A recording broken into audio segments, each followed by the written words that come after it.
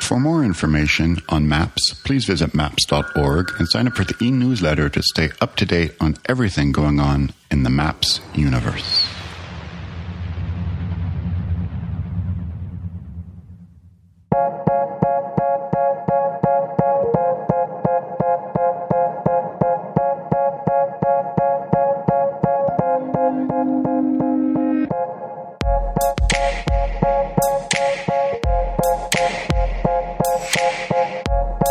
Welcome to the MAPS podcast. Multidisciplinary Association for Psychedelic Studies.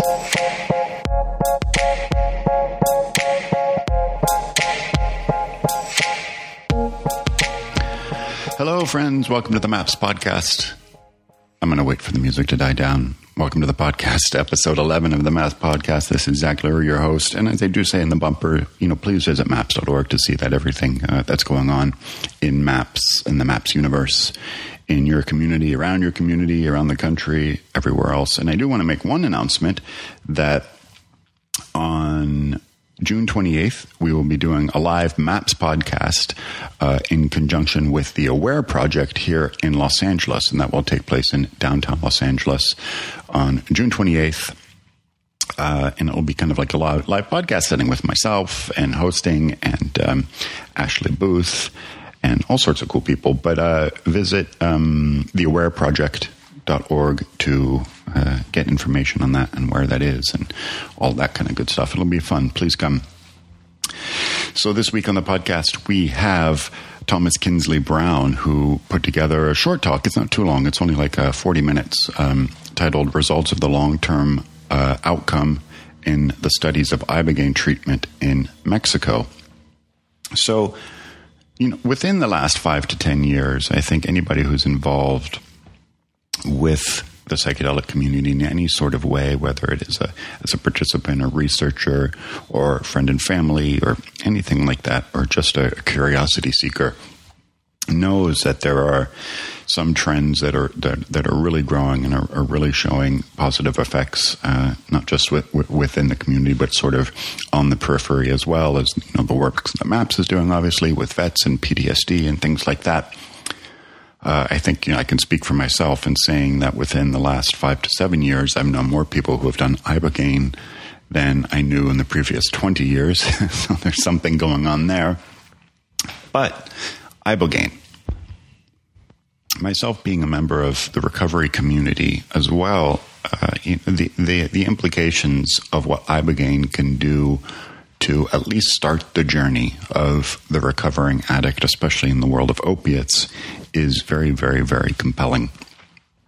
And now that there is enough data and there's enough of a baseline to look at the metrics and to look at the success stories and talk to the people who have actually had their life altered as a result of some Ibogaine therapy when previously they could not get off the opiate, whether it was a short-acting opiate like heroin or Oxycontin or something, or a long-term opiate stabilizer like Suboxone or methadone. So many people are just trapped in the cycle of just not being able to get off of it, even with their best intentions. And it seems like the Ibogaine model certainly provides a very compelling argument for at least breaking the chain, and in conjunction with piercing the veil of your own psyche and where your own struggles combine, putting all of that together to give, the addict a fresh start.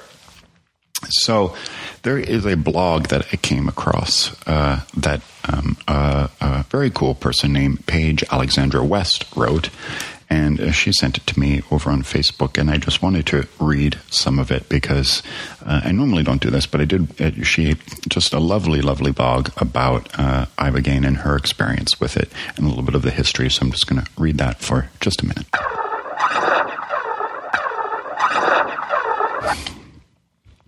In the 19th century, Europeans first described the initial written reports of iboga. French and Belgian explorers settling in the western regions of Africa discovered the mystical root bark being used as a transcendent ritualistic plant medicine by the Gabonese and those who practice the spiritual discipline Bwiti. It is said that pygmies ingested iboga for thousands of years prior to sharing it with the Gabonese, founders of the Bwiti belief system. Followers partake in ancestor worship, a highly important part of an iboga ceremony, using the bark to connect families and their community, and as an overall therapeutic tool. It is not used exclusively for one purpose, but as a facilitator in communication and a connection to the celestial void humans tend to ignore. For individuals with little experience with hallucinogens as a whole, the apparitions that come with a flood dose of Ibogaine can be quite daunting. The visions produced are similar to a lucid dream state, but added are an array of physical qualities, including and not including nausea and an extreme lack of center and balance. During a session, the receiver is mostly bedridden unless assisted. In order to take the restorative properties of the medicine, in a sense, mindfulness and active participation is forced by the inability to walk without aid. Despite these drastic side effects while taking Ibogaine, a person is always aware of who and where they are and the fact that they have taken a psychoactive substance. My personal relationship with Ibogaine is one that I hold dear and close. There are simply not enough words to describe the incredible healing that came out of my session with this holy plant. I did not undergo the extraordinary Bwiti initiation in Gabon, but found myself at a medical clinic in Mexico called Crossroads, attending what is known as a psycho-spiritual weekend. The Ibogaine session, integration, and other ritual tools took place for 4 days, but it has felt as if I had traveled through space and time and back to Earth many, many years later.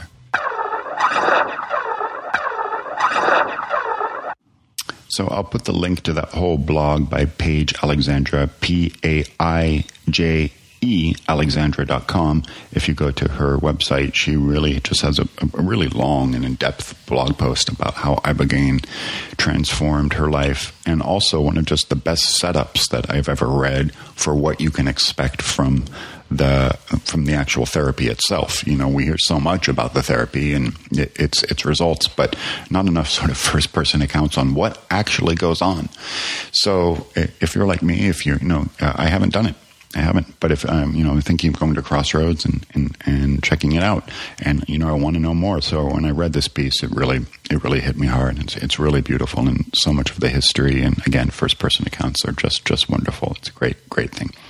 So yeah, wanted to read that. So this talk that you're about to hear is by Thomas Kingsley Brown, and I think you'll really enjoy it. It's just about 35 minutes long. And he started his research on Ibogaine treatment in November of 2009 when he conducted interviews with Ibogaine patients at Ibogaine clinics in northern Baja California, Mexico, and collected data for the purpose of studying changes in quality of life aspects for those patients. He has a huge academic background and really knowledgeable about in chemistry and psychotherapy and all sorts of good stuff. So I hope you enjoy this talk, this sort of just brief synopsis of some of the great results that Ibogaine is producing. Enjoy.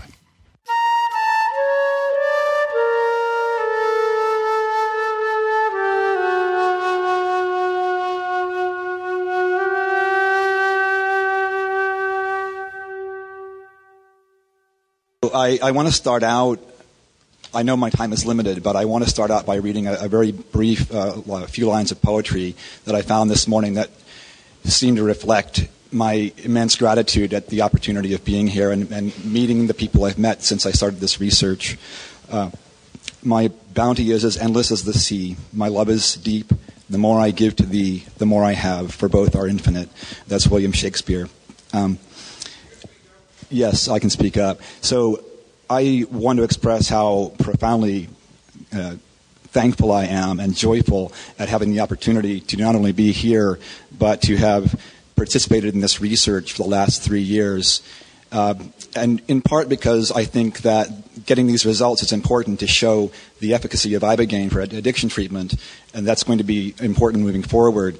But also, maybe even more importantly, because of the people I've met since I started doing this research, who have shown me such generosity, support, and love over these months and years. And some of those people are here today, and some of those people I just met this weekend. So I am going to be showing you a lot of numbers today, but I don't want, even though I think the numbers are important, I don't want the numbers to overshadow or obliterate the fact that people have told me how profound the experiences they've had are with Ibogaine, and also how horrible people are when they arrive at these clinics. Oftentimes they're suicidal. They feel that if the opiates don't kill them, they'll kill themselves, and if they can't find some kind of effective treatment, then they will just check out permanently. So these experiences are profoundly transformative, and I don't want to lose track of that during this talk. So the study I'm describing today is an observational study of outcomes for people who are seeking Ibogaine treatment for opiate addiction at clinics in Baja California, Mexico. I'm going to be showing you some preliminary results today, and I'm very happy to be able to do that today. Let's see. Clicker, there it goes. So I'll be talking about Iboga, and sometimes people talk about Ibogaine as Ibogaine powder. So just to be clear, we are not talking about a compound that has a similar name, Ibogaine powder, which is a tasteless, odorless powder that dissolves instantly in liquid and is among the more deadly poisons known to man.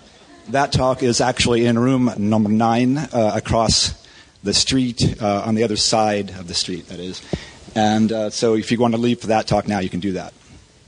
I'm also not talking about the introduction of Ibogaine into popular culture, which was in 1972 when Hunter S. Thompson revealed presidential candidate Edwin Muskie's chronic Ibogaine use and ruined his presidential campaign. No, I'm going to be talking about Ibogaine as it is used in addiction treatment. And Ibogaine, in case you don't know, is derived from a West African shrub, the Iboga shrub, among other plant sources. So the question we're looking at in this research study is, can Ibogaine facilitate long-term recovery from addiction? You may be wondering, if you're new to this topic, why would we even consider Ibogaine for addiction treatment? And I'm going to very quickly do an overview of the history of this. In 1962, Howard Lotsoff, 19 years old, took Ibogaine for the first time and discovered serendipitously that it could rid him of his cravings for heroin, and also do that without attendant withdrawal symptoms that usually accompany heroin, and those are very famously heinous withdrawal symptoms. He made it his life's work to make Ibogaine treatment more widely available globally. And many people have worked to create clinics for Ibogaine treatment around the world, such that by 2006, over 3,400 people have been treated with Ibogaine. And since that time, I would guess that number has doubled, because more and more people are being treated, and the numbers are increasing more and more rapidly. And so animal studies have shown that Ibogaine greatly reduces the withdrawal symptoms for animals, and also cravings that animals get when they are taken off of opiates. And there are very few clinical studies because Ibogaine is a Schedule I substance.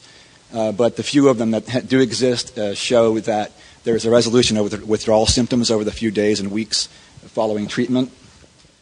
And also there's a significant reduction in drug cravings and in depression symptoms in 1 month follow-up.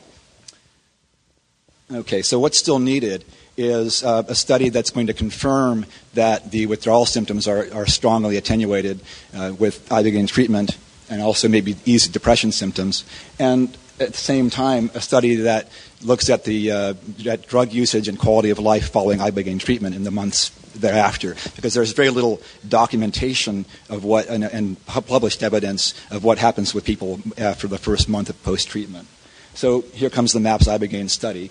And this study was just completed in September of last year. The primary objective is to determine the efficacy of Ibogaine-assisted therapy in producing extended periods of opiate drug use abstinence, reducing opiate drug use, and improving associated impacts of these behaviors as measured by the Addiction Severity Index Lite, lovingly known as ASI Lite, composite scores over a period of 12 months following therapy. Here's a picture of one page of the ASI Lite. What the ASI does is it's an interview, a structured interview, where I asked the patients about their drug use and related problem areas over the past 30 days and also lifetime. So we're measuring the previous 30 days prior to the interview and also lifetime in these different problem areas. You see medical status, employment status, drug and alcohol use, legal, family, social relationships, and also psychiatric or psychological status. So secondary objectives include looking at the ASI scores and seeing if they correlate with the subjective intensity of the Ibogaine experience as measured by the States of Consciousness questionnaire, which I'll explain in a bit, and also using the SOWS to see if Ibogaine treatment reduces withdrawal symptoms. So the SCQ, as I'll call it for brevity, it contains 100 items, 43 of which are derived from the Pankey-Richards Mystical Experiences Scale. This is also the same questionnaire that Griffiths and company at Johns Hopkins have used in their psilocybin studies. The other 57 questions that are in there are derived from some work that Stan Groff did in the 1970s. And just to give you an example of what the questions are like, under the mystical categories, loss of your usual sense of time, experience of amazement, non-mystical, convincing feelings of contact with people who have died, feelings of grief, or increased awareness of the importance of interpersonal relationships. And we're studying the mystical experiences scales with these. And I think we're also going to look at the numbers for the non-mystical experiences, because some of these, as if any of you are familiar, and I know that some of you are familiar with the type of experiences people have with Ibogaine, you'll see that some of these non-mystical experiences are probably also quite relevant for Ibogaine. So we're going to be looking at all of it. And so the domains of mystical experience, if you've read William James or if you're familiar with the Griffith studies, you'll see these will be familiar to you. And to qualify as a mystical experience, each domain has to have a score of 0.6 or higher. And the number 0.6, the score is from 0 to 1, and that represents a proportion of the actual score on the test to the maximum possible score on the test.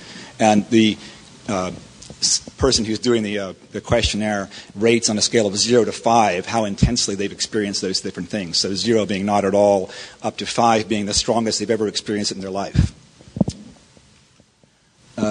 Okay, and SOWS, it's administered once before treatment, once after treatment. This is actually from one of the patients in the study.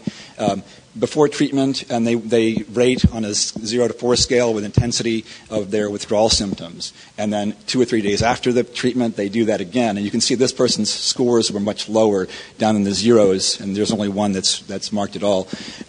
And so we're comparing baseline before treatment to post-treatment. And most people are familiar with the fact that heroin and other opiate withdrawal is really heinous.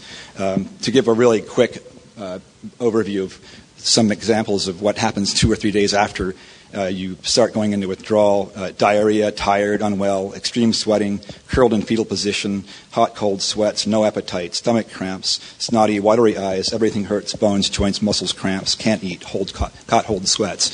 So if we can reduce those withdrawal symptoms significantly, that makes it a lot easier for people to detox. Yes, thank you. So the study design is that we've enrolled 30 people into the study, and we're administering the ASI at baseline and then following up monthly for 12 months. And we're also doing secondary measures, including SOWS and the States of Consciousness questionnaire, and a brief description of what their experience is before or during the Ibogaine experience. Okay, and the initial enrollment interview is done in person at the clinic or by video Skype, and follow-ups by telephone. Current status is that we've finished the study, so we had 30 people enroll out of 67 people who showed up at either of the 2 clinics in the study during the enrollment period. This I'll show you. Let's see. This shows you that in the blue here, the large chunk of the pie of the people we enrolled. The other people were not eligible or declined to participate for various reasons. We also have, so we finished the follow-up in September 2012, and now we're entering and analyzing the data. So preliminary results. First of all, in terms of safety, this is a very important number for us. Of all 67 people who were at the clinics and treated during that enrollment period, there were no adverse events, which is very, very important, especially in Ibogaine research. As you know, if you may know, that there have been occasional deaths with Ibogaine treatment for addiction. So the States of Consciousness Questionnaire preliminary results. What we're showing is a bimodal distribution, and what we have here is on the vertical axis number of subjects who had that number of domains with 0.6 or higher in the mystical experiences criterion in the 7 different domains of mystical experiences, and you'll see that out of those 28, only 4, 1/7, qualified as mystical experiences. But there was a wide range. There's this kind of bimodal distribution, if you will, where a lot of people are down at 0 and 1, and a lot of people are up at 6 and 7. And what we'd like to do is to compare these two groups, maybe the most intense experiencers versus the least intense experiencers, and look at that, how that correlates with their ASI scores. And there are also other types of correlations we can do with the SEQ. Yes.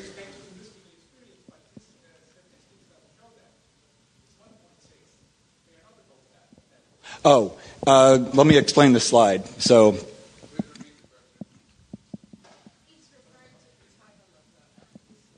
yeah.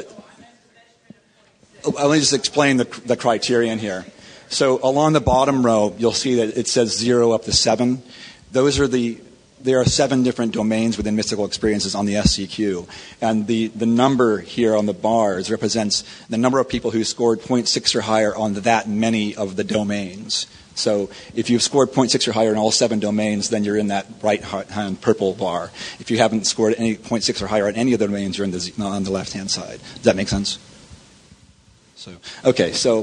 So that's what we have is that bimodal distribution, and we haven't done the correlational analysis yet. With the SOUS scores, before treatment and after treatment, what we're showing is that out of a possible score of 64, with 64 being the worst withdrawal symptoms, this is right before treatment, so they start going into withdrawal, and then they're administered the Ibogaine for the first time. And so that's when this first bar is generated, and that's an average of all people who did the SOUS. And then post-treatment, 2 or 3 days after, and you can see that the mean has decreased quite a bit, and in fact it's so substantially decreased, the p-value is 0.0001, and just in case you're not familiar with the p-value, what this means is that there is less than a 1 in 10,000 chance that the difference in these means was brought on by chance alone. So it's a highly significant difference. And after the detox, what happens to people? I was dismayed to see during the study that people were really relapsing. Over 1/3 within the first month post-treatment, 60% within the first 2 months, and 87% within the first 6 months out of a 12-month follow-up.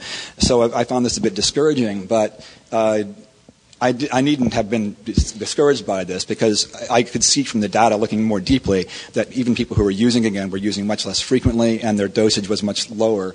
And this is reflected in the ASI scores. And more importantly, as you'll see, the ASI scores are lower because people are much more satisfied with their lives. They don't experience as many problems with their drug use. They're in much better shape, in other words. So now I'm going to show you all those numbers I talked about. On the left side, you see the ASI, the 7 different domains of the ASI, the problem areas. And on the upper bars are the follow-up. There's baseline, month 1, month 3. So these are 30-day periods where we're getting the ASI data for each of the subjects in the study. And then the end is indicating how many people completed the follow-up that month. So we started with 30, then we went to 19 and 16. You'll see those numbers drop off as there's some attrition during the study. But all of these are comparisons of baseline to month 1 and month 3. And if you're more familiar with these kinds of things, you'll want to know that these are pairwise t-test evaluations. And so in each box, I've made it intentionally too small to read because I want to focus on what the graph is showing right here. The purple numbers, which are going to be enlarged, are going to be the ASI subscore, the mean ASI subscore in each time period, and the number in the right-hand corner there is the p-value, that is the significance. And the lower that number is, the more strongly significant the differences in the means between baseline and follow-up are. So that said, we look at the first three categories in the first few months after treatment, and you can see that medical status, actually the scores are getting higher on average, but not significantly so. Those are 0.33, 0.63, they're not considered significant. It's only when you get down to 0.05 or less that it's considered significant. And employment and support actually increases significantly, so they're getting much worse scores on that in the first month follow-up. And it's an easy thing to explain because Thank you. It's an easy thing to explain because after treatment, a lot of times people will either go into rehab or they're not working for one reason or another. They're working on recovery. But then with alcohol, you see the first 2 months in follow-up that the scores are not changing significantly. Things get really more interesting when we start talking about the drugs, as I'm sure that everyone here in attendance will agree. So those scores are dropping precipitously from baseline to month 1, month 3. And again, we have a less than 1 in 10,000 chance probability that these are brought on by chance alone. Legal status also looking good. We've had significant decreases in legal status. These are things like how much money you're earning from selling from illegal activities, or how worried are you about your legal status right now. Family and social, also very highly significant results. And these, I think, are really important for the Ibogaine treatment. And these are indications that they are getting along much better with people that matter to them in their lives. And they're happier with their social status and their relationships. Psychiatric status, we have a tendency towards significance, but not quite significant here. It's almost down to 0.05. But then we get up the 0.05 level of significance on the 3-month follow-up. So for simplicity, what I'm going to do here, is to code these with colors. So anything that increases significantly is going to be in orange. If it increases for the decreases the 0.05 level, it's in green, and the most significant decreases are in the blue there. So moving on, we have the month 6 follow-up, so halfway through the follow-up period. And you'll see that medical status, same story, it's not changing significantly. Employment and support, it's coming back down towards baseline, but not significantly different. Alcohol, same story. It's not changing significantly from baseline. Drugs, we're still getting this highly significant reduction in their ASI, their severity rating in the drug section. And legal status, again, 0.05 significance. Family and social, very highly significant differences from baseline to follow-up. And in the psychiatric or psychological status, again, tending towards significance, but not quite significant. And I think we'll see, eventually we'll do the follow-up analysis for every follow-up month. So 2, 3, 4, 5, 6, and so on. Right now we're just looking at these strips. And when we add in the others, these ones that are tending towards significance, I think we're going to see are significant for those follow-up periods if we aggregate the data. So, where are we? Psychiatric status. I just covered that. Okay, so we're adding in the last 2 months of last 2 periods of follow-up that we've analyzed so far, and month 9 and month 12. And what does this story say? For the top 3 categories, it's the same. It's continuing that these are not significant differences. Let's see, employment support, you actually see at month 12, it's come down below baseline, but not significantly so. That's good to see. With drugs, again, all across the board, every follow-up we've analyzed so far, 0.001, or the highest I think was 0.001 significance. And then we go to legal status, again, significant across the board. Same with family and social, and psychiatric status, it's significant at the very end, and most strongly so at month 12, which is promising. It's an encouraging result. So this chart, I've removed the baseline column just to show you all the follow-up data on one chart. And so this really shows you what the trends are, and they're very strongly consistent trends, I think, especially in terms of the drug severity rating. And legal status, family and social is also very strong, and psychiatric status. I'm frankly, that we just worked up these numbers over the past couple of weeks. I'm frankly thrilled that we're getting these kinds of results, because like I said, during the study period, when I saw people relapsing and people who weren't calling me back, and when I was trying to reach them for follow-ups, I thought, this isn't going so well. But I got to say, these results look really good right now. So what we're looking at for further analysis is not only to do all the follow-up analyses for each month and aggregating the data, but also we want to look at what are the determinants of long-term outcome for people. And in specific, we're looking for correlations between things like the states of consciousness questionnaire scores, the intensity of their experience, and whether that correlates with the changes in their ASI scores.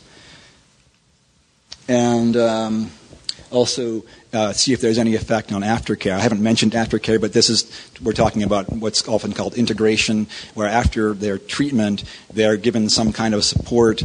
Sometimes it's direct therapy. It could be Narcotics Anonymous, or any kind of follow-up treatment or therapy to help them integrate the experiences they've had during the Ibogaine treatment in the months afterwards. We don't have that many people in this study who received that kind of aftercare, but there are some, and we can do a comparative analysis of the people who've gotten aftercare versus the people who don't have aftercare.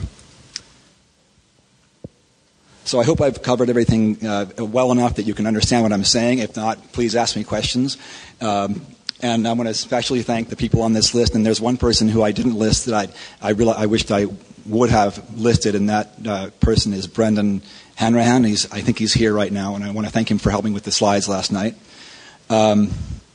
So yeah, that's what I've got for you today. Thank you for being here.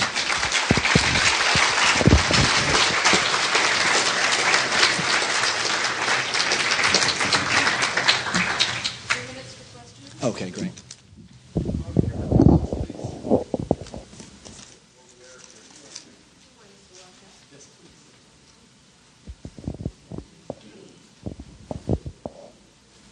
Thank you. I may have missed this in the beginning, but did you describe your treatment? Did you describe your treatment protocol? No, I didn't, and that's because we don't have a treatment protocol. It's a strictly observational study, so we're observing what happens with people after treatment. So the treatment protocol is the clinic's. The treatment protocol is the clinic's protocol. So we're simply observing what happens with people from treatment. So it's.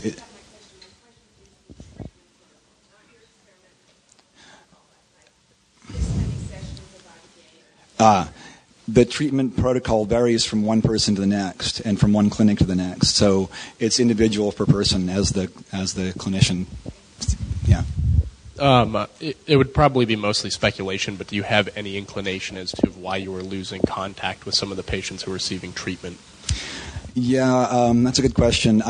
My sense of it is that when people do relapse, well, first of all, people are busy, as we know, but I think that when people relapse and they don't want to talk about it, so they don't want to hear from me calling them and saying, hey, how are things going? So I think that the number one reason why people didn't respond in the follow-ups was they were disappointed. They thought that the treatment had failed because they'd relapsed, and so they didn't want to follow up with me.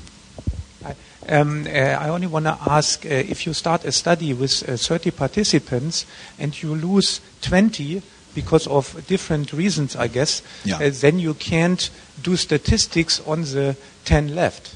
So how do you proceed with that, and how do you sell that as science? The way that we handle that, did everyone hear the question? So the question is, how do we handle the loss of study participants, and how do we analyze the data with that when we've lost so many people from the study? That the way we do that is that all the comparisons are pairwise from baseline, and only the people who are doing those particular follow-ups, say the 9-month follow-up, are included in that statistical comparison. And even though, say at month 6, I think we've got just 9 people who completed the follow-up that month. That doesn't mean that there are only 9 people left in the study, but that's how many people responded that particular month. But even though we only had 9 people in the study at that point, we're still getting significant results on the ASI scores. So that's what I wasn't sure that was going to happen. I was actually kind of figuring it wasn't going to happen during the study, but it turns out that the numbers are significant. Did that answer your question?